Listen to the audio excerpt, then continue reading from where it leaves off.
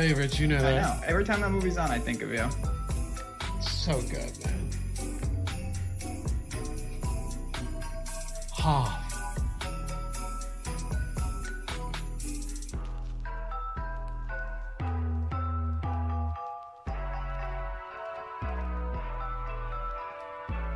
What's going on, everybody? Get in the holiday spirit. It is the NFL Strategy Show, powered by awesomemode.com. I'm Dave Loughran on the Twitters at Lafayette_D, LOUGHY_D. With me, as always, Ben Rasa at JazzRez DFS.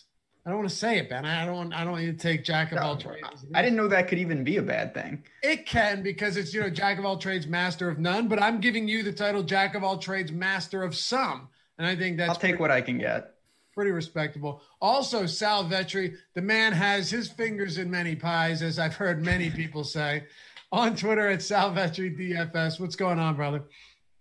Yeah, man, doing pretty good. I mean, it's the corpse of Sal Vetri today. My soul has left my body after the ending to last night's game. The safety cost me a fantasy championship in the main home league, the one that, you get the closest ties to, a cousin beating me. So it's tough. We're going to try and push through today. I know I'm going to have to see the man's name, Lamar Jackson. Just left enough time for that safety to happen. I'll try and get through the show with you guys. Yeah, and it's so often something good happens to somebody else and terrible happens to me. I had the opposite of you yesterday, where I somehow won like a ridiculous nail biter, but I know that feeling, and I've had that happen before, and you and I discussed it before the show. Sometimes losing a home league to somebody you know and want to beat is worse than any like big bet. Long term, it's not, right? But in the moment, it is a terrible, terrible feeling. Oh, yeah, especially when, it's like a very active league, so competitive active, group chat going all night, and you're just sitting there. I felt the soul leaving my corpse as I knew it was going to happen. I tweeted about it. Once Lamar snaps it with 7 seconds, I have to now root for the missed field goal so I can get to some overtime there, because you just know the flea flickers are coming. And ended up losing by like 1.5 points on the safety to end the season. Well, Ben, one might say that because Sal is here on the show with us, that he was exhumed from the ground. He was exhumed. All over the field. Scene. Everybody knows that feeling. I saw it even before the show. There's just a universal language when that happens. It feels like it's coming. I know I hate to speak like that, but you kind of just know. Awful feeling. Thank God. I got it last night just fine. I did not bet that game. I would have bet the Browns. Would have been really, really bad at 3.5. So lucky I survived that madness. Yeah, I felt hungover this morning. Like, I don't know what it was. Whatever the feeling was, I woke up and I was just like, wow, I feel like shit. Like, I feel so bad right now. It was, I'll tell you one thing, though. The whole poop gate, dump gate, shit gate, whatever you want to call it with Lamar Jackson, I want to give credit, Ben, to whoever labeled his injury a cramp, because it could have been factual. It could have been legitimate, because we get legitimate stomach cramps sometimes, and you have no choice but to run to the bathroom, right? So everyone's thinking he's got a leg cramp or something. What if he had cramps, but it was stomach cramps, and he just blew up the bathroom as a result, comes back on 4th and 5, tosses 144 yards to Marcus Brown, who dropped 3 in a row. The game was insane, but I definitely think that Lamar Jackson, no doubt about it, firing one off, and then got up feeling much better coming in to win the game. It was so I was watching the Creighton basketball game on my main TV, and I had the football game on mute. And of course you are, by the way. That's a whole nother show. Creighton, very disappointing. Anyway, I looked up and Trace McSorley I was playing catch up. Then I went on Twitter, which is obviously just a whole nother ball game. What a situation. Then he comes back, like you said. Hollywood Brown had been, he's been bad all year, but that was a new low. And then obviously from there, madness ensued. Just a crazy game all around. Yeah, even RG3 threw some jokes out there. And man, let me tell you, Sal, people on Twitter, they're just brutal. Oh my God. He makes a joke about his teammate. He's clearly messing around, and people are like, Yeah, well, you can't even get off the couch because you have no ACL, asshole. Totally unnecessary stuff. Oh shit. Yeah, it is just, I mean, that's what you get. That's what you get on Twitter. You sign up for that. But I mean, I hope he played the whole the tweet and run game where he's not looking at his comments at all, because no matter what that man writes, even if it's that like he likes dogs, it's over for him for that day, whoever it is in the spotlight. There are a few people like that, Skip Bayless being one of them. But look, it was a crazy game. It was a crazy week. And I think it's time to move on to week 15, because I'm telling you right now, Ben, I know you and I both, the 13 game slates, they can be exhausting, right? But I'm telling you, through the preliminary research that I've done, week 15, I won't say at first glance, but after my first take across all of the positions, this might be my favorite slate to talk about since the beginning of the season. I mean, you've got 3 rookie running backs in spectacular spots. You've got a ton of different quarterbacks to decide from that are all in favorable positions. Derrick Henry could crack 2,000 yards if he averages just over 150 yards per game, and he's got Detroit, Houston, and Green Bay coming up on the schedule. There's just so much to love about this. It's great because, first of all, we lose a couple games, and I like that. 11, I think, is a sweet spot. And you mentioned it. You've got a lot of storylines developing. You've got playoff implications. We could see Breeze, someone like Breeze could be back. That could change some things in the running back situation as well. And then there's obviously just intriguing teams of what developed in week 14, starting with your boys. Obviously very impressive. We're going to talk about Jalen Hurts. So there's a lot to like. And I love slates like this where there's not an obvious starting point. We're happy to have you guys with us. You know the drill. If you like the show and you haven't subscribed to it yet, subscribe to the channel. Help us out, but more so help yourself out too. We'll always pop up in your recommended feed, the browse feature. You can see when we're live. Very simple process here, but if you like what we do, we've helped you along the way. You're in the giving spirit with the holidays coming around, and you just want to benefit yourself as well. Hit that subscribe, help us get to 50K. And if you hate it, well, you can unsubscribe and never have to hear from us again. Hit that thumbs up as well while you're at it. Sal, let's get into it, man. We've got 4 positions we're going to touch on. And then, of course, at the end, we'll close it out with our cheap defensive play. We don't like to spend time on defense. It's pointless, but it's always fun to give one sub 27, 2,800. Kicking it off with quarterback, though. At the top, you have Mahomes in one of the tougher matchups he's had against New Orleans. Lamar Jackson against Jacksonville. And he has looked much better recently over his last 2 games, putting up Lamar Jackson 2019 unanimous MVP type numbers. And then Russell Wilson against Washington. I'll round it out with Kyler Murray in that 7K flat at home against the Philadelphia Eagles. Kind of an intriguing range to talk about for this week. Yeah, very interesting range. And I mean, relatively all affordable. Nobody hits that 8K range. Mahomes all the way up there. So I'm going to like the top and the bottom of this a lot. Maybe my 2 favorite plays on the slate early on are going to be Mahomes and Kyler. So Mahomes at $7,900, all the stacking options. The guy averaged 11.6 yards per attempt last week against Miami. He had a tipped interception, a couple of fumbles early on. It really didn't matter. And if anything, you want that negative game flow for Mahomes, because then you just know that you're going to be getting mega efficiency downfield, and all they're really going to do is pass. So Clyde Edwards-Helaire getting used in the passing game for the most that we've seen out of him in like 2 months is also encouraging for Mahomes and any stock that you have him in DFS this week. So Mahomes is the guy that I like. The problem is you have very expensive, 8K range for now tight end Kelsey, almost 9K for Tyreek Hill for stacking options. So you almost have to get in if you want a full-on game stack, a Sammy Watkins, a McCole Hardman, and those guys you just have to get a lot of exposure to because you don't know which one's going to have the touchdown. Last week it was Hardman in the return game. Sammy Watkins didn't do much. So I like Mahomes up top, but Kyler's very interesting to keep watching because every week since this injury, he's gotten better. He averaged 7 yards per attempt last week. First time he's done that since the shoulder injury. By far his most rushing yards. He had 60 rushing yards in the last 3 weeks. Last week, 47. And he said that he's been feeling better. The average at the target went up for him, and all of his wide receivers benefited, mainly DeAndre Hopkins. So you're getting a cheap price point on Murray now. It keeps dropping at this point because he's still at 18 fantasy points the last couple of weeks for DraftKings. But I think that like $7,800, like a month ago, Kyler Murray peakness might be coming back with the rushing upside going up. So I think $7,000 Kyler in this matchup against Philly is one that I'm really going to be trying to get a lot of exposure to. It'll also be interesting to see those secondary injuries the Eagles suffered against the Saints. How many of those carry over to week 15 because they got banged up.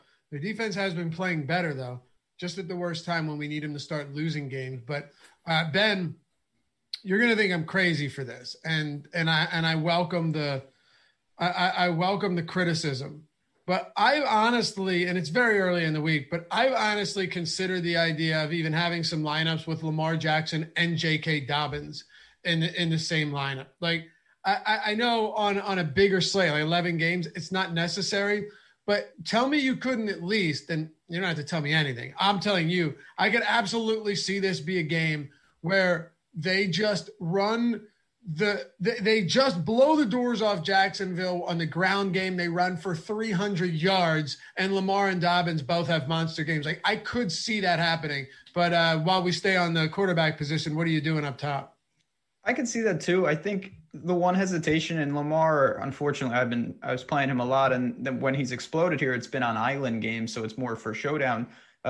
I've been on it. I've bet his prop over rushing yards, and I think it just speaks to when these games are somewhat competitive, Lamar runs, and he has to. I worry what happens if he doesn't run early in the Jacksonville game and they get up. He may never get the opportunities. So that's what scares me about him. Obviously, it's the best matchup by far of the four. Wilson gets Washington. That's very difficult. Mahomes gets New Orleans.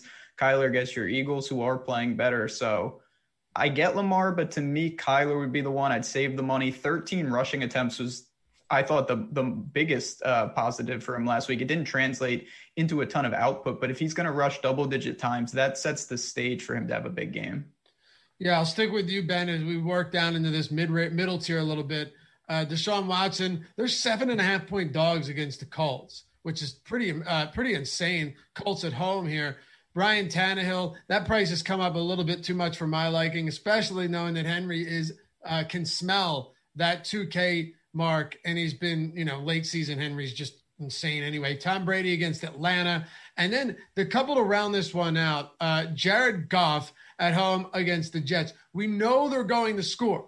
And Cam Akers exploded last week, looked outstanding, was clearly the lead back. But how are they going to score? Is it going to be through the air? Is he going to spread it out like Wilson did last week and basically burn everybody because despite the 40 points, there just wasn't anything concentrated enough?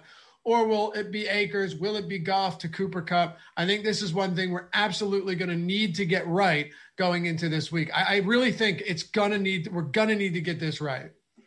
It's just tricky because Goff's biggest asset is that he has the ability to throw the ball 55 times in a game. In game scripts that get out of hand or they're trailing, it's hard to imagine as 17-point favorites that he's not more efficient than volume. And that unfortunately doesn't really translate great when you're talking about the DFS side. So for me, this is tough. Honestly, I can honestly say I don't think I've played him in any lineup this entire year. Tom Brady's in a pretty good spot, though, in the dome against Atlanta's secondary. I don't mind that at 66. Tannehill's a little much. Deshaun Watson I always like, but that was as bad as it got. I mean, the Bears are the Bears, and they dismantled Houston. He has no weapons left. It's kind of just a really lost season there for the Texans. Yeah, I guess I just always see this differently than most people, Sal, and that's justifiable that I would be on an island here. But I look at a Jets team that's been a dog and a big dog in so many spots this season, and it hasn't mattered. Like Herbert as a huge favorite against them at 366 passing yards. Mahomes threw for 446 passing yards as like almost a 20-point favorite. Kyler Murray for 380 as a huge favorite, still won by 20 points. The list goes on, and even Russell Wilson, he was more efficient, yes, but if he throws to the right guys, you're talking about a different story. So, and Las Vegas is a touchdown favorite. We saw Derek Carr win tournaments with 381 yards. I'm willing to look at the Jets as a team that are just so bad everywhere that maybe volume isn't as necessary, and we've seen that a lot this year. But I digress. Your thoughts in the mid-range at quarterback? Yeah, so just to close it out for Goff, it's very interesting, like for specific players. Like we've seen this year in 4 game flows, if you can say, in the second half, they're up by 2 scores. He's only averaging 29 attempts per game in those games. He can be efficient and get there, but then you also have to point out that he has the highest team total on the slate this week, and you can still get there. It just has to happen early on probably for him, like Russ last week, those 4 touchdowns, 3 at half, 4 in the first 3 quarters. So it's a little bit more tough for Goff, and I'm more timid to get there just because, especially in GPPs, I like to run back a lot of stuff. This would be a situation where I probably wouldn't even want to run back the Jets on the opposite side of it. You're kind of just putting in like an 8 in your lineups or hoping that Perriman could connect on a deep one, which hasn't been the case with Sam Darnold yet. So Goff, I'm probably not there. In the mid-range, yeah, it kind of weeds out a little bit. I'll echo thoughts on Tom Brady, the 28 implied team total. Good matchup against Atlanta as well for quarterbacks this season. I think that's fine. A lot of stacking options. Godwin will have to track his injury. It seemed like he was pretty limited last week, the routes run and some other metrics. But then I go towards the bottom of the range. I don't really like much here. Like Philip Rivers has a nice team total, similar situation as a touchdown favorite. You look to the rookie running back that you touched on at the top of the show. Jalen Hurts as a cash option last week looked nice. Now he's priced up in a matchup, but not that great of a team total. I'm going to wait to see what happens with, it's the only one I don't have right now, Stafford's team total in this game. At 5,800, he might be the one that I go to just because of since they've had the coaching change, they have passing a lot more. His yards per game, his yards per target, all this stuff for yards per attempt is going up. So not much down here that I like, not much below really Brady that I like, but Stafford, depending on that team total, is where I'll look. Yeah, and if he plays or not. I think Stafford could be in a great spot this week. I have him too as someone I'm willing to consider, but I saw that he's in jeopardy of potentially missing the game, so it's worth paying attention to. But yeah, I like that. Ben, Matt Ryan is down there. He's been really bad lately, and I wasn't sure just how bad he'd been until I looked.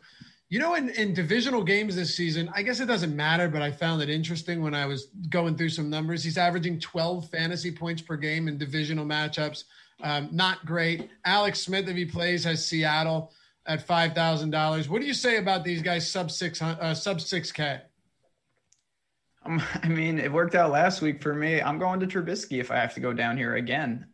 He finally put it together, and this is a guy, like I said, a lot of the criticism is warranted, but the ceiling remains intact. And against a Minnesota team, obviously there will be no weather issues. 5,500, I feel pretty comfortable. Obviously, this is an elimination game. Both these teams absolutely have to have it. I expect north of 30 passing attempts. Upside is there. He's going to make some mistakes. There's no doubt. But we saw last week how enticing it is. And unlike, obviously, I'm not comparing him to Mahomes in any way, but the difference last week, you could take Trubisky, Allen Robinson, and say like Mooney. You could get Tyreek in there. You could get Kelsey in there. Whereas with the Chiefs stack, you're going to be looking for one-offs that are very, very cheap because you just don't have any salary left. All right. Sal, you have anything else at quarterback worth touching on before we talk running backs here? Yeah, no, not much. A lot of these team totals are basically like all of them are at like 22 or below. Nick Mullins has a decent one against Dallas, but I'm not going to be going to Nick Mullins. Okay. Yeah, and we'll pay attention to a couple more of these guys throughout the week, whether or not they're going to be on the field. But ultimately, you got Tennessee with a 31-point implied total. Tannehill's just really expensive. The Colts are up around 30. I saw some chatter in our chat about someone like Philip Rivers.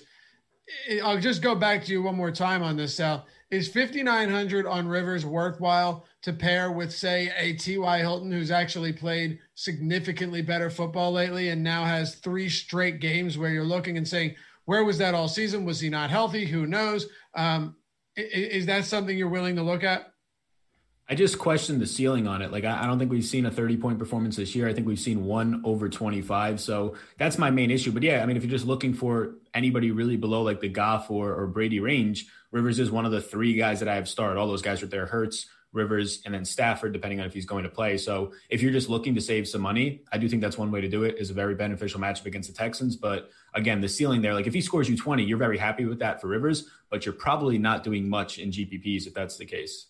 What about you, Ben? Anything else? No, I mean, I do think that some people, and rightfully so, may have some interest in Jalen Hurts just because of that rushing ability. We saw it last week. I just worry exactly about what we get there. I think it could be a slow, methodical game in a lot of ways. And even on Kyler on the other side, that's one of the red flags. But I'm not sure I'm going to get to Hurts, even though it was very impressive what he did last week. It certainly was. I don't know how I feel about this matchup, and now the teams have a little bit more film on him, Which I really think makes a difference once you start talking about guys like Jalen Hurts.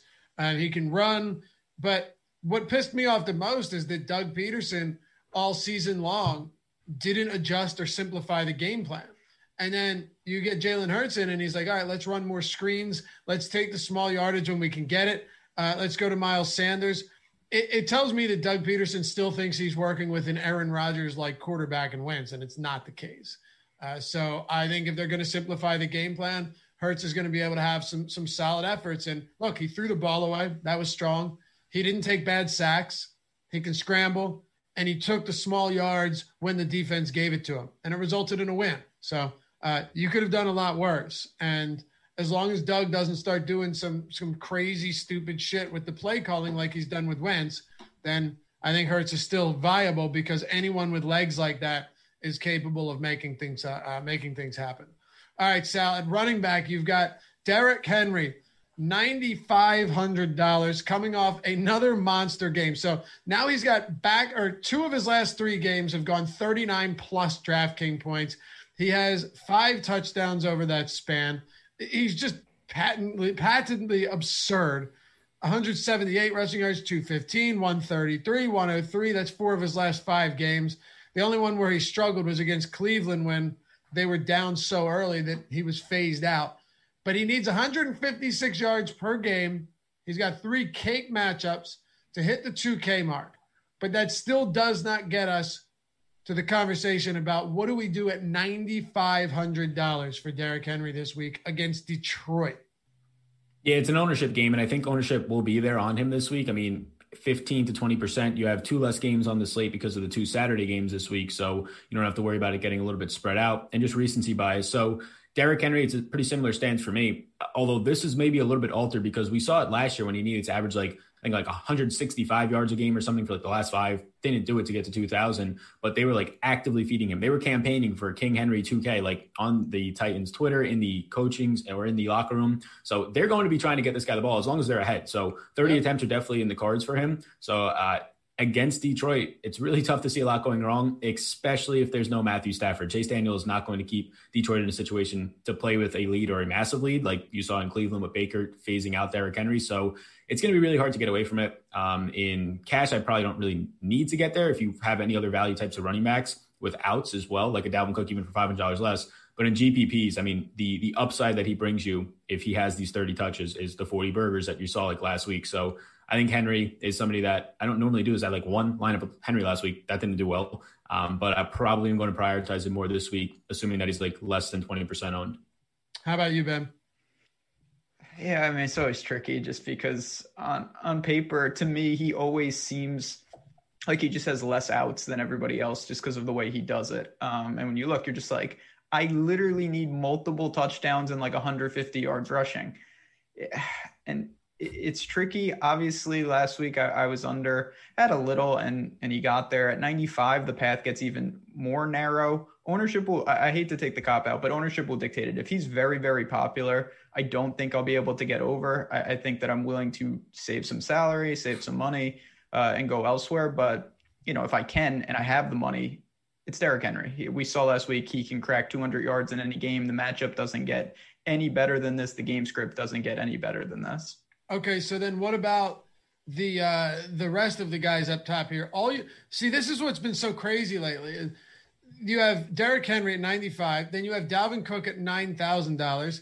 And, you know, to be fair, last week or this past Sunday, Dalvin Cook wasn't bad at all in a tough matchup against Tampa. As a matter of fact, he kind of did what we expected. I didn't like him as much because I thought he was probably capped a little bit, but 22 fantasy points from Cook, 22 carries, and 4 targets.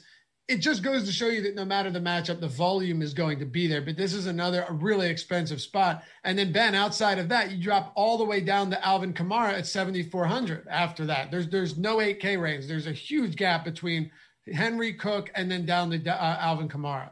Yeah, and I think that'll impact ownership just because it's 2 distinctly different builds. You either have the money to go get one of those guys, most likely Henry, or you don't. Now, Kamara, we'll see what's up with Breeze, but regardless, I think we saw if they're trailing, he's going to revert back to the old Alvin Kamara, and I like him in this spot. I think he's going to be popular, but at 7,400, you're talking about a massive upgrade at another position between him and Henry. That's $2,100. That's the difference between a top-end quarterback and Trubisky. That's the difference between a top-end receiver and a mid-range. So the 7K range with 4 guys there and then a boatload of guys in the 6s, to me, is more where I will try to build.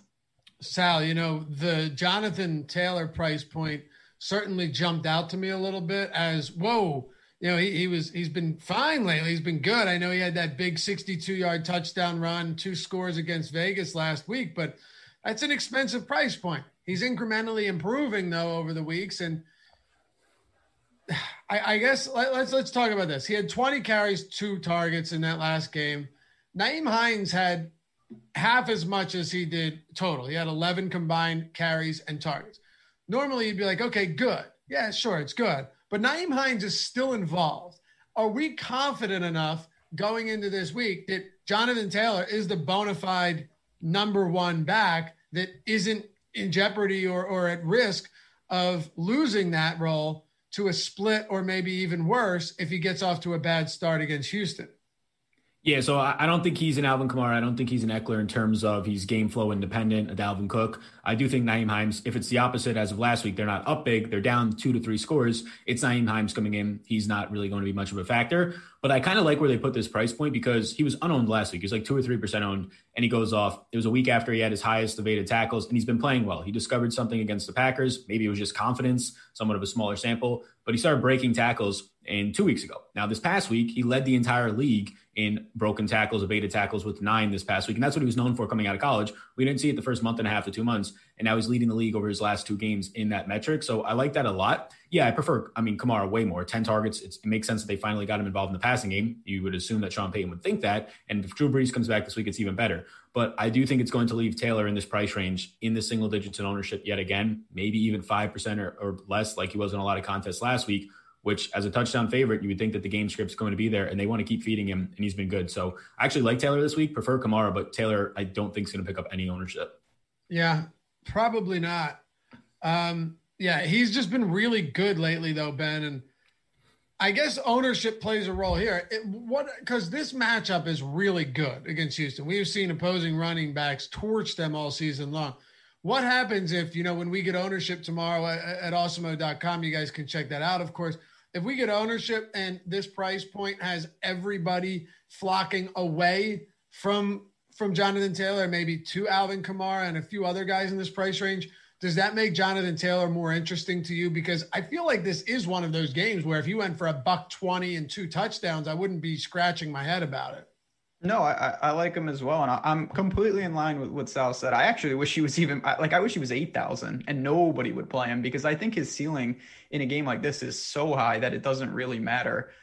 He's built for this, obviously a massive workhorse in college.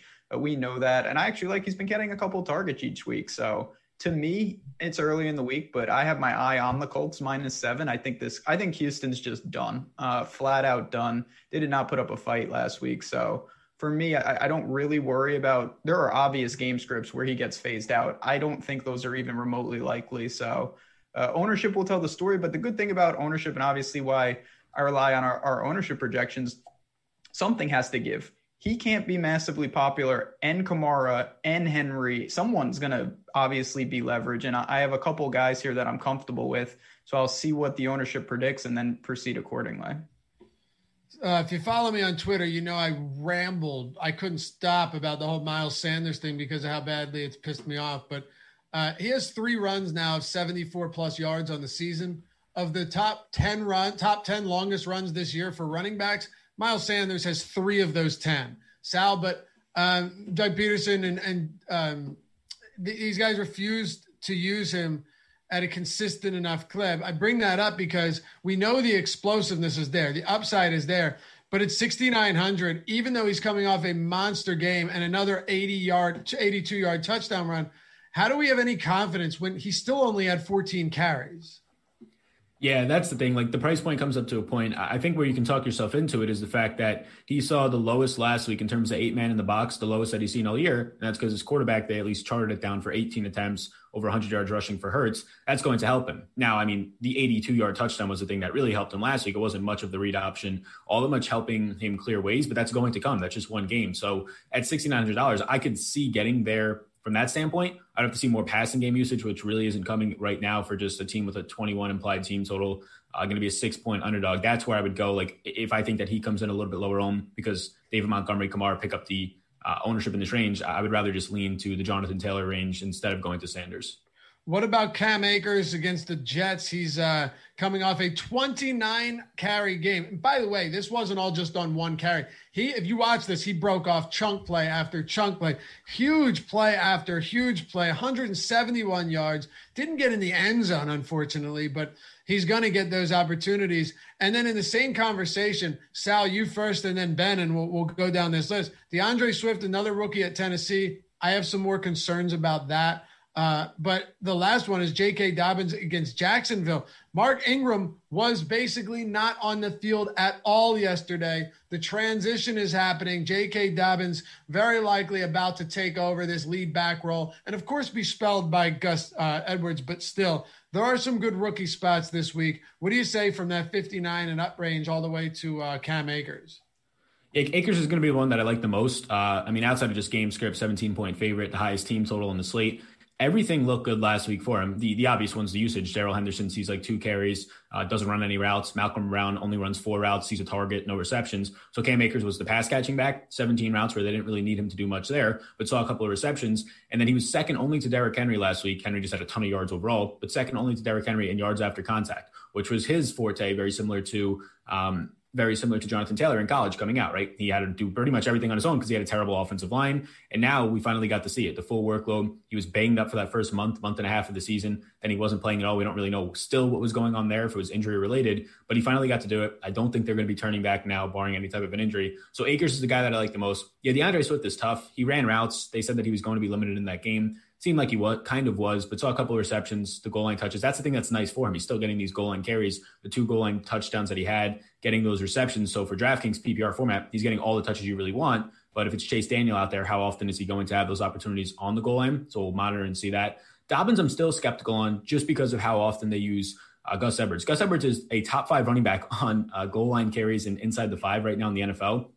That's concerning. Obviously, Lamar Jackson, you saw rushing a couple last night as well. So I just question the upside of a guy like Dobbins. I think it's kind of baked into the price, but Akers will be the one guy that I prioritize out of all those rookies in this range.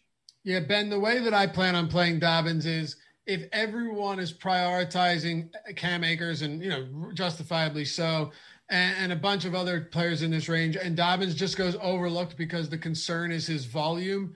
But not thinking about the fact that against Jacksonville, there might be enough to go around, whereas you could see Dobbins and Edwards, even with Lamar Jackson there, getting a combined 30-some carries. If he's coming in very under-owned, which I could actually see being the case, Dobbins will be very, very high on my list. Who's high on your list in this range? And feel free to work it all the way down to 5K.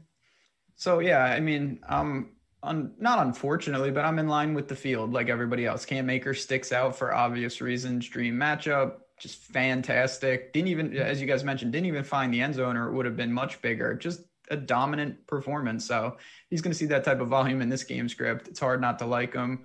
Dobbins, I think, again, it's all ownership dependent because his floor is very unstable because there's so many guys. But you're directly leveraging off Akers. You're directly leveraging off Lamar Jackson if he's very popular. Like if Dobbins has randomly, and it's very unlikely, like 3 touchdowns, it's a lot more likely that Lamar has a pedestrian game on the ground unless they really run it up, which, again, there are scenarios like that. The rest of this range, though, I kind of want to wait and see.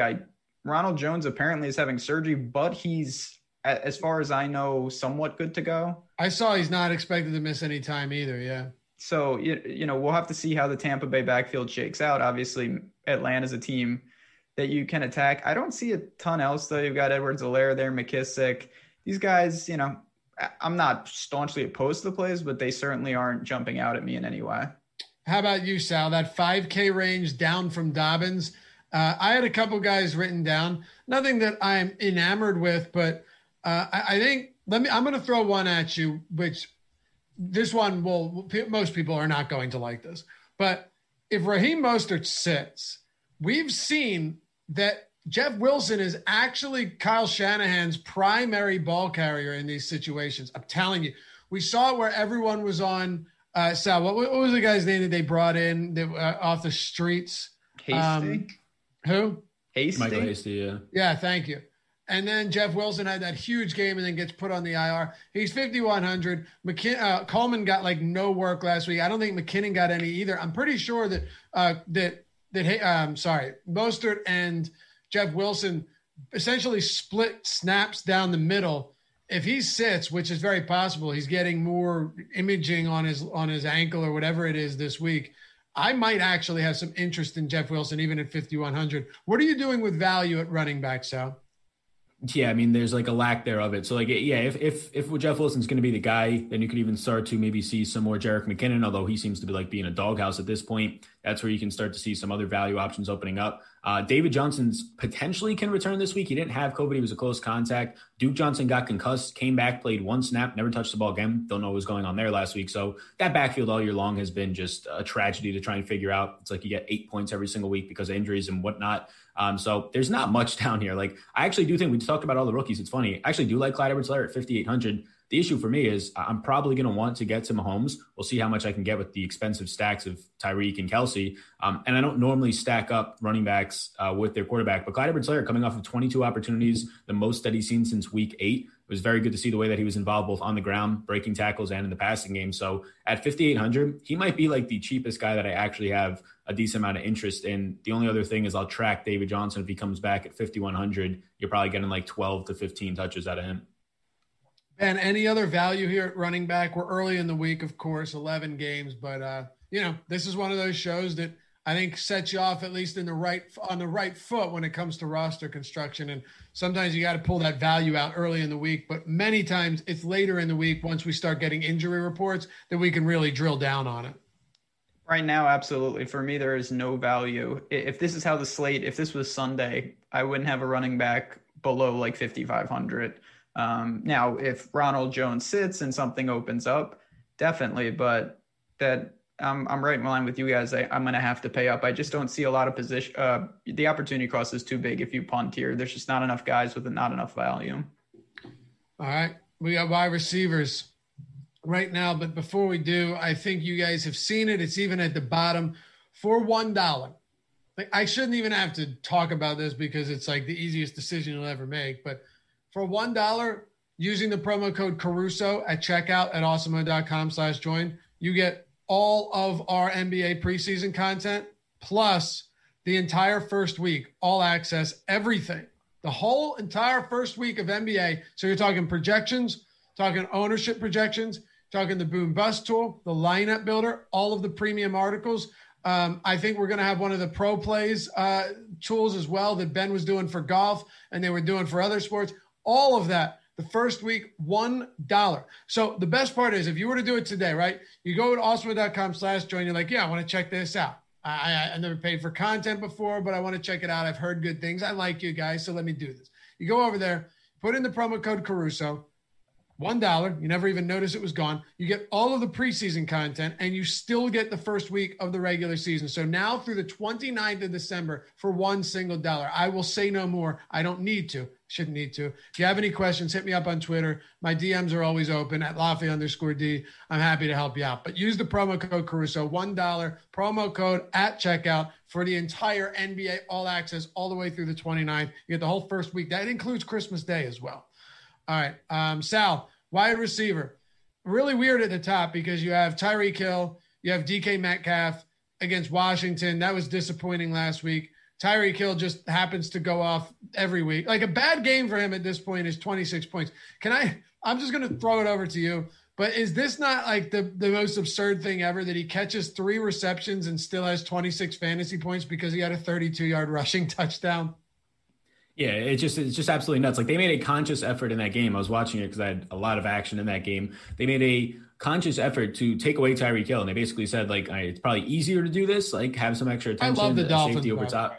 I just love it. Yeah. I mean, they're a fun team to watch, and it was nice to see Tua actually definitely in terms of just what he was facing in that game, playing from behind, and the weapons that he lost the entire game. Everybody, it was good to see that. But yeah, it's interesting because they try to take him away, and that's the thing with Tyreek Hill. You put him on a 30 or a 30-yard end around, right? He ends up running it in for a touchdown because nobody can keep up with the guy down the sideline. So yeah, it just makes him kind of a lot of outs in his game, like you saw last week. The issue now is like, yeah, you just have to find value somewhere if you really want to be playing the high end of these cheap stacks, or just choose between Tyreek and Kelsey, and it starts to get tough. Last week I chose more Kelsey, it was kind of just like a net neutral decision at that point. I think Kelsey is going to be quote unquote safer for you in a lot of matchups because it's rare that you're going to see safety help on a tight end. It's normally just a straight up linebacker. And if it's a cornerback, it's even better for that guy. So it's really tough to want to prioritize Hill this week in this range of like a bunch of guys who are expensive above $7,500 or more. I'm going to go to Hopkins the most. Either way, I like it at $7,900, but he comes off of the biggest week. It's kind of the narrative of Kyler getting better, trying to track that, follow that. I'm fine single stacking it with Hopkins.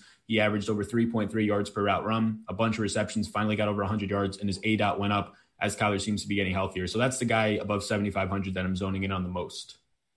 All right. Greg says, Laffy, you need to shave your mustache after that Gio Bernard call last week.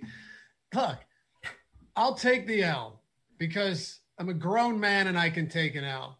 But I didn't know that he was going to come in and fumble the football and Trayvon Williams or whatever the hell his name is, Trevion Williams, was going to take over all of the duties at running back while Gio Bernard watched from the bench. But still, all that said, I apologize.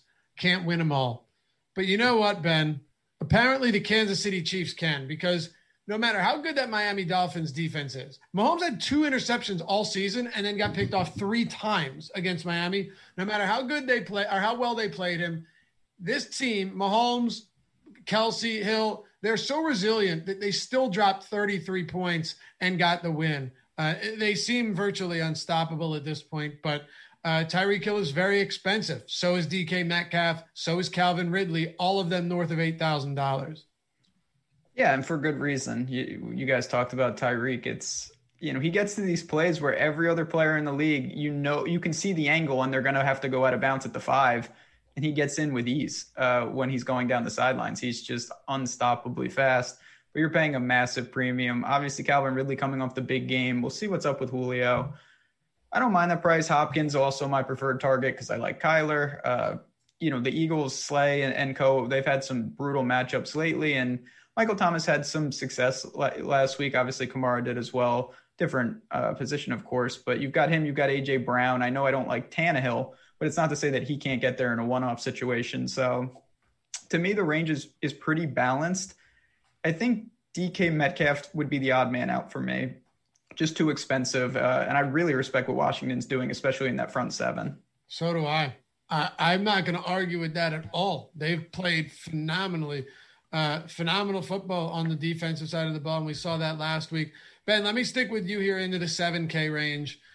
Cooper Kupp, New York Jets. That it's 7K flat. You want to talk about Woods at 6,800 too. We can do that. I know you're not high on Goff. I'm a little bit higher on the passing game than you are, just because I think if they do blow things open early, wild things are possible. Allen Robinson coming off a huge game. I'm assuming his best of the season. Actually second best of the season, 9 for 123 and a score, 13 targets, and a rout against Houston. As you pointed out, it appears that they've just given up. A.J. Brown appears to be a bit too expensive at this point, and DeAndre Hopkins rounds out the top of this 7,900 range at 7K range at 7,900. Anything else here that you like? So, I mean, obviously Allen Robinson, he was incredibly important for me last week, getting it done. He's tied to Trubisky if I do go that route. The other guys here are difficult for me. I mean, we've seen time and time again this year, Jefferson and Thielen, they've been part of Cousins stacks and success, but Bears defense is still very strong. So I don't know if I want to allocate, if you play both of them, that's 14,500 and just for those two. Obviously, you're going to add in Cousins. To me, you're not getting too much of enough of a discount to do that when you could make stacks with a much better quarterback for the same price. So Kupp is a one-off, Robinson. Those are the type of plays I'd rather attack. What about you, Sal? Yeah, I think that I'm probably going to go. I mean, in this range, the guys that I like to just stand out, maybe even as cash plays, but Robinson and Michael Thomas. Thomas is a guy that I really like. It only gets better if Breeze comes back. You're seeing the catch rate and really chemistry with Taysom Hill fine. Caught 100% of his passes last week. Has a very strong floor. And if he finally starts finding the end zone, if Taysom Hill's going to throw more touchdown passes like he did last week, that only helps Thomas even more. So he's probably my favorite guy, maybe in this entire 7K or above range. But Justin Jefferson is the guy that I look towards as like a one-off. If I have a stack already, if I'm just trying to get different and allow a lot of upside into my lineups, he's been quiet as of late. He's still getting the volume at this point. If you face pressure, that's the concern for just Minnesota with Kirk Cousins. He's been very good in a clean pocket, the number 2 passer in the NFL. Under pressure, he becomes around a little bit below league average. So that's the concern which you're going to face this week against Chicago with another pass rush. But 13, 12, and 8 targets for Jefferson, and all of those basically are upside targets downfield. So he'll be the guy that I assume goes lower owned with Thomas and Robinson right there, and I'll be going to if so. So, Ben, I'm going to pose a question to you, a game theory question, a strategy question. Every Monday, Adam Scher, Josh Ingham, and myself do the Monday morning quarterback edition. We recap everything, but we look at everything on Fantasy Cruncher, the lineup study, and we look over what worked and what didn't. I'm telling you, it's super valuable. You should join us. It's like a 30, 40-minute show. We get everything in and make it well worth your time. So yesterday, well, a couple weeks ago, we pull it up, and the Millie Maker winner and I think the slant winner, one or the other, but both large field tournaments, had Adam Thielen and Dalvin Cook, no quarterback, right? No Kirk Cousins. Last week, we saw one that had Henry Ruggs and Darren Waller with no Derek Carr. Now, Derek Carr had a huge game, so that might not be the best example. But this week, the Millie Maker winner, had, ready for this? The winning lineup was 40 Fortner. He had Derek Carr, David Montgomery, Derrick Henry, A.J. Brown, Nelson Aguilar, Allen Robinson, Mike Gesicki, Tyler Eifert, and Cowboys defense. He had 2 scenarios where he played running back, wide receiver from the same team and no quarterback. That's insane. And I'm thinking this week, maybe with the Rams, we'd be remiss to overlook or to not mention the fact that a Cup Akers or a Woods Akers lineup could actually make a ton of sense given the spot that they're in. So that's first of all, let me just throw my support behind the Monday show. It's so natural to turn the page and immediately look to the next week. But if you don't review what happened, sometimes you look back and you realize you've been making the same or missing something for week after week. And you could plug that week instantaneously with a Monday review show and find something like this. Now, I think this has a college football mentality to it because what happens with the over-unders and just in general with the league scoring, teams are scoring so much that there's more to go around, and 2 guys who are not correlated in any way can still get there together. Then you add in that there are more mobile quarterbacks that can get production on their own, and it becomes a scenario where it's not as tied to stacking. Now, I still advocate, of course, that you're going to want to stack in there, but you can still capture 2 teams. Obviously, you can only play 1 quarterback, but like last week, perfect example, you would have wanted Tyreek and Kelsey, but say you couldn't afford Mahomes, you could have used both of them with, say, a Bears stack, a low-owned Trubisky, and those guys that fit in perfectly. So that is something I think is going to become more and more prevalent as more and more teams score 40 points here and there. You can capture all the production without the quarterback. Sal, we've seen it a lot lately. Teams with a good run game and a good passing game, but maybe a lower volume passing game, because I think you need to find that balance, right? Derrick Henry and A.J. Brown last week, we saw a ton of that at the top of tournaments, a ton, without Ryan Tannehill, because they might not be a high volume offense, but they've been efficient, and it's concentrated usually between Brown, Davis, and the run game with Derrick Henry. Same thing with Minnesota, and not as much with the Rams, but there are times where I think we still have to look and say it's Akers, it's Woods, and Kupp as the 3 top guys. Yeah, and in the lineup that you just said, one last week, I mean, David Montgomery and Allen Robinson were some of the top values, top 3 maybe at each of their positions. So it lets them get in a little bit more. So I think there's a couple things. If you're hand building, you could just be aware of that. Like having a David Montgomery, no matter how many routes he's been running, running backs don't really correlate unless you're Kamara seeing a 30% target share with Drew Brees. Not going to correlate the best because of the touchdown upside, just because of the downfield usage of wide receivers. It's not going to correlate the best with your quarterback. So sometimes you don't stack them, but if you set rules against that and you're playing a good amount, you won't get those lineups with Allen Robinson and Montgomery. So one way to counteract, or one way to go against that is last week I was getting a lot of lineups that would have Mike Davis, Curtis Samuel, and Robbie Anderson because they all look like great values, even after already having stacks. And that's when you can just set a rule in to either have only 2 wide receivers from the same team if they're not in a stack or a run back, 2 players in general. So you can really condense it to the point where like you're getting more of those opportunities to have a Montgomery and Allen Robinson, but you're not also having in that lineup like a cheap option of like Darnell Mooney, because at that point you might want to just full on team or game stack it. So I think that's one way to go about it. That's something probably over the last 2 weeks, and really last week after seeing it more, I try to like hone down on the rules of being able to get 2 people from the same team in there, especially if they're popping up as some pretty good values. I hear you, man. Honestly, and I don't mean to derail this show, but I do think we might have all looked at these lineups early in the year and be like, why is this happening? Why are people doing this? And now you're seeing it happen a lot more often, and it does kind of make sense. But I think you have to do it with the right teams. I think you have to 100%. Do it. Right? I'm not – there are certain teams that I just have no interest in doing that with. But again, strong ground game, good matchup, low volume passing offense, but also concentrated between a couple of guys and pretty efficient. Minnesota's a good example. Titans are a good example. And I think this week, honestly, the Rams could be a pretty good example as well. So, Ben, what are we doing with some of these less expensive wide receivers? Anyone down in the 6K range or below that really stands out to you this week? So I think that T.Y. Hilton naturally is going to get a lot of buzz. He's back from the dead. I want to go to the Tampa guys. It's just been incredibly difficult. Last week, obviously, Evans 5 targets, Godwin 3 targets, Brady barely threw the ball. I do think that can change, of course, but it's very difficult to try to break down that situation. We'll see what's up with Julio. You've got Gage sitting there at 47. Pittman is, if you want to be different, if T.Y. Hilton is picking up a lot of steam, I don't think it's a given that that target share will be that much different. Other than that, though, it's more guys like Sal mentioned at the top. If you're playing Mahomes, you may not have the luxury to get Hill and Kelsey. You may have to look to secondary type plays on teams with big point totals, whether it's the Rams, the Chiefs, teams like that, to get that secondary exposure and save money.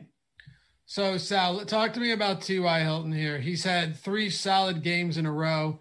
His target share is, over the last 3 games, 22%. So it's nothing insane, but he's been very efficient. $5,500. I would love your thoughts on this guy after a pretty brutal season. Yeah, I mean, the matchup is what's really good here, especially if you're going to get any type of volume. But I don't think I'm going to be getting there, even though it's a fair price point. The separation, so this is the thing for me, the separation for T.Y. Hilton all year long was one of the worst in the league. And even over the last couple of weeks on Next Gen Stats, it's not changing all that much. So it really is just, we had a bunch of games where he wasn't great. Maybe he's regressing now, finding the end zone a couple of times. A big play against Houston gets in the end zone. I don't want it to really change all that much of what I'm thinking about T.Y. Hilton here.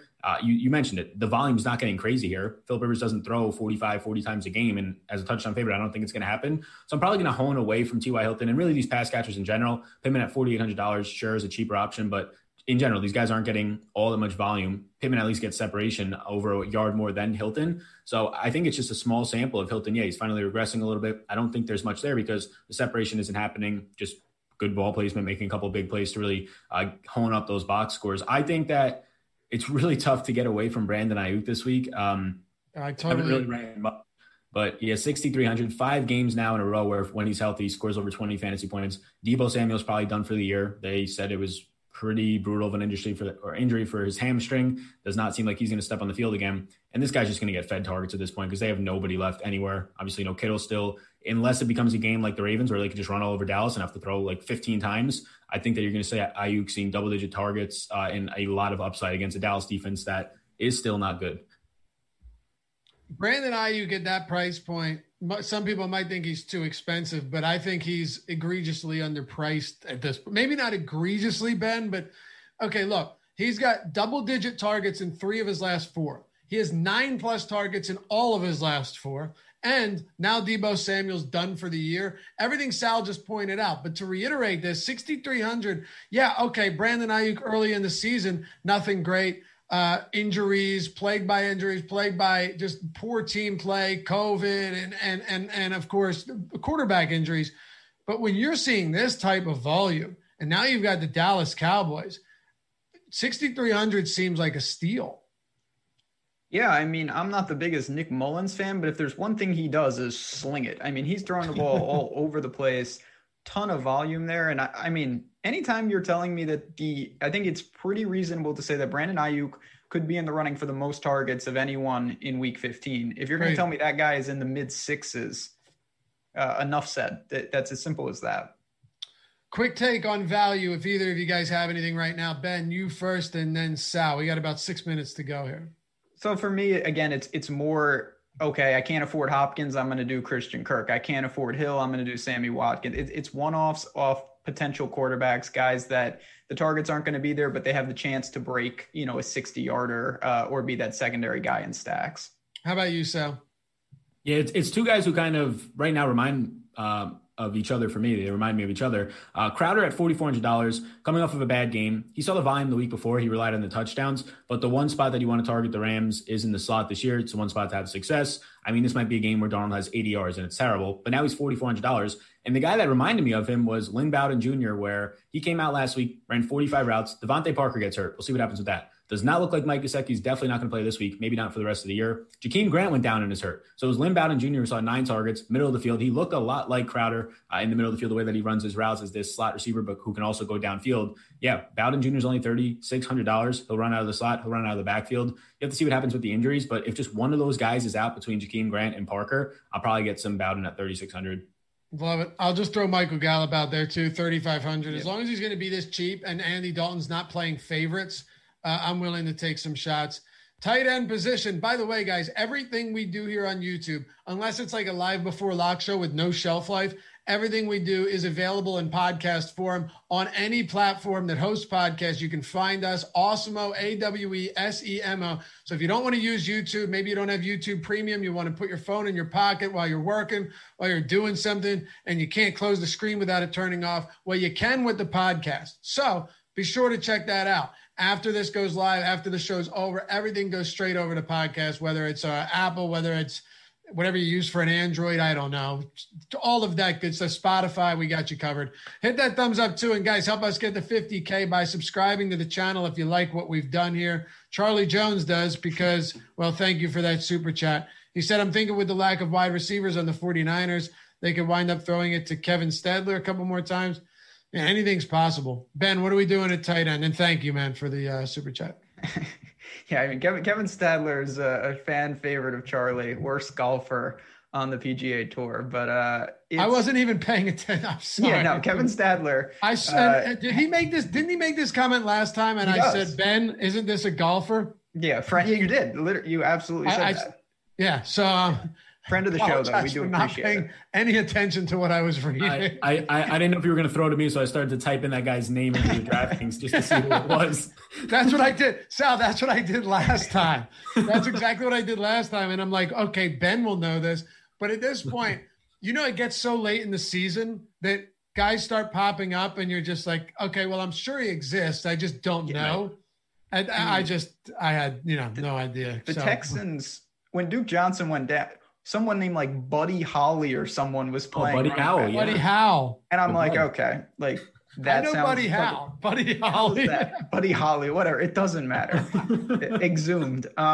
Anyway, obviously tight end is always when you have Kelsey on the slate, it becomes kind of a two-tiered price range. You have him and you have everybody else. So he's $8,000. You get $2,500 discount to Andrews, who I do think that's one of the many ways to attack Jacksonville. We know that. I do think they control it on the ground more likely, but this is a guy, how many times have we seen him, 6 for 70 and 2? That happens all the time with a guy like that, super red zone target.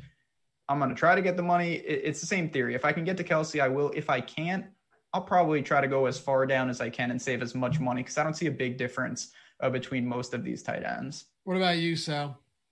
Yeah, a lot of it's going to look very similar to that. I mean, and Kelsey up top, if you're not going to go there. I mean, Hawkinson, since Galladay's been out, has been very good. 7 or more targets in all those games, seeing a lot of touchdown usage as well in each game. So Hawkinson stands out to me. And then a lot of guys just look like you're probably going to get 6 targets out of them. Logan Thomas, Cole Kmet, another 6 targets, over 8 fantasy points. He's just $3K. That's interesting and at least appealing. Tyler Eifert ran 36 routes last week. I mean, he's just playing nonstop. It's just, does he get the usage? Probably not. So I'll lean to Cole Kmet there.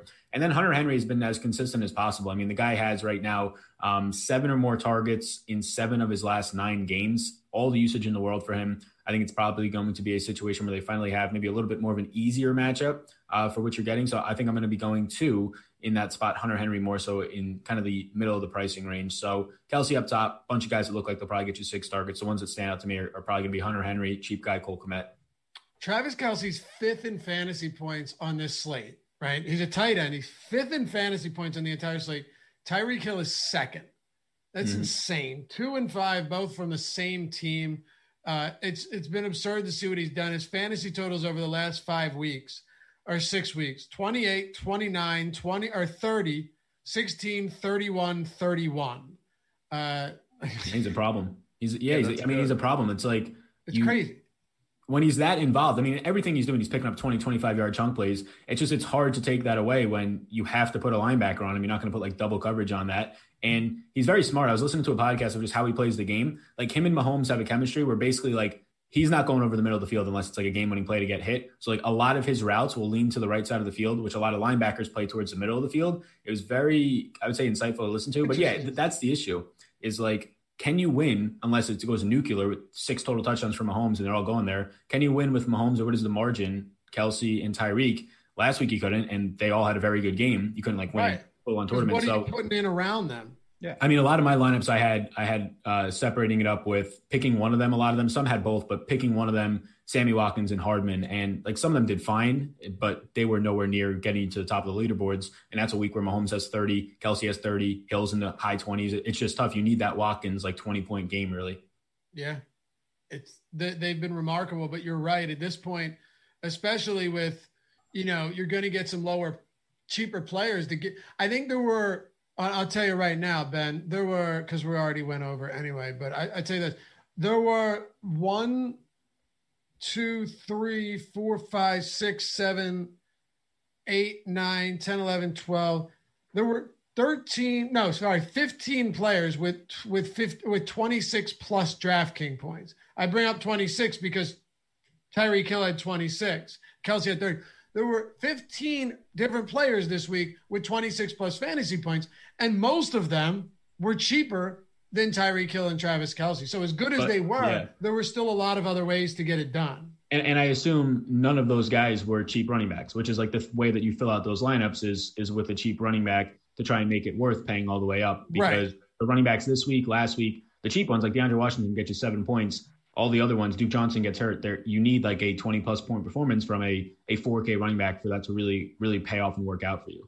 The cheapest you were getting was like Miles Sanders at 62 and Jonathan Taylor at 5,800. Yeah, right. Yeah, and it was McKissick, Gio, Duke Johnson, Washington range. And that's, I mean, I had these exact teams and it was fine, but you can't survive 12 from your running backs combined. It's very difficult. I think that's why I got so much less hate on the Gio call than I normally would have. Yeah, the pivots because were worse. What are you going to say? I should have played DeAndre Washington. Exactly. I should have played Duke. Didn't make a difference. So yeah, I mean, on the Sunday show, we had a super chat question that was like favorite running back at flat 5K. You said Gio. I said McKissick. Alex said Duke Johnson. Unfortunately, all three, it was just that kind of range. It was very difficult to avoid the landmine. It was. You know what else is difficult? Getting defenses right from week to week. But here we are talking about it once again. Our favorite defense, sub 2,900. You have the Vikings, Cowboys, Washington. By the way, Cleveland joins them as the baseball team now, so that's exciting. The Eagles, Texans, Falcons, Lions, Jets, and Jaguars. Ben, who do you have sub 2,900? So I think that Washington is probably the obvious choice, but I'm going to go to even though I've said that I like Trubisky and I think he's fine, I'm going to go with Vikings defense. We've seen time and time again, the bad side of Trubisky is bad. So that defense, even though they've taken a lot of steps back at home, I'll roll the dice with them at 2,800 as direct leverage off what I think will be a popular Washington pick. I usually go sub 2,800, but I tried to, work in some favors here at the end of the show. It's late in the season and I'm feeling good. So yeah, they're 2,800. What about you, Sal?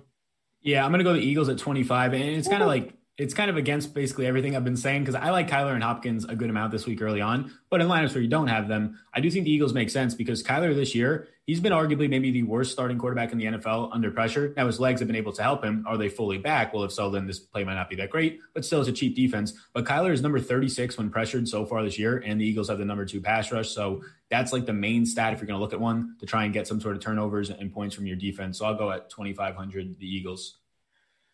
I'm going to go. This is tough.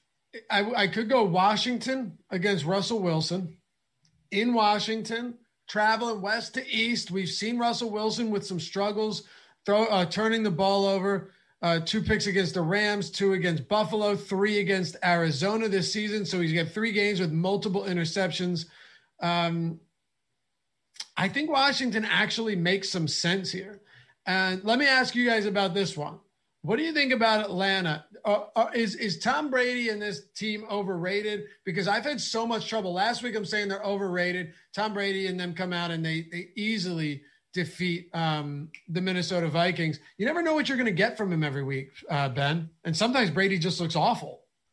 Oh, no doubt. The one thing I worry about is that Brady, a lot of times, and I don't think this is it may be an asset, he doesn't allow himself to, he doesn't try to do the Carson Wentz and make these insane plays. A lot of times he just throws it into the ground, he falls down, and that's great. What you really want is guys who try to make miraculous plays that turn into disaster, like Deshaun Watson does that. I think Kyler is prone to do that, and obviously Trubisky, in my mind, is prone to do that. Sal, nice. Kevin says, Sal would never pick a defense if it wasn't for Laffy. I don't think any of us ever pick defenses, but since we go position by position, we got to give you something cheap to round out the show. You know how it works. Exactly. Got it. All right. I guess that's it, fellas. Jordan Klein producing the show. Appreciate you, man. We'll see you guys back here tomorrow. It's the Wednesday strategy show, ownership, top stacks. We've got Saturday football this week. Next week, we've got a game on Christmas. Then we got more Saturday football. We got Thursday night football. Check out Sal at Salvetri DFS on Twitter and YouTube. Ben at JazzRaz DFS. Ben, take us out. What do we have to look forward to today? Any content coming down the pike from you? So golf is on a little hiatus, but that doesn't mean I won't be busy. College basketball is in full swing, and You've been crushing betting basketball lately. So DFS, we got Matt Kajeski, who's providing projections for free, which has been a huge help if you're playing. Fortunately, I can't play in New York, but I've been betting college basketball heavily. You want to get some bets down? It's one of the many reasons. You get in for that promo code for $1. You get in our Slack, you say what's up. Our sports betting channel, dropping some plays, having some fun in there. I will be betting college basketball this afternoon. I got some gems, so stop on in. And of course, NBA preseason continues with our fellas up there. I didn't think about that. If you get the $1 pass for NBA, you're also included in the other channels. Absolutely. And I can't tell you the number of people who have signed up and have hopped in the sports betting channel. And like I said, just have some fun, learn some sports that you may not know about. Great community in there. So it's one of the many, many reasons you should get involved. All right. Thanks for hanging out, guys. We'll see you back here soon. Remember, Salvetri DFS, JazzRaz DFS, Laffy _D, LOUGHY _D, and Awesemo at Awesemo_com. Catch you back here soon. Thanks for watching, guys. That is good music. I got to give it to you. It's a good holiday jam, right? Yeah, it's good. Yeah, it works. We'll run it through New Year's and then call it a day. Then we move Army into Pharaoh. I always liked how shows would do themed stuff with the holidays, and I don't even like Christmas music.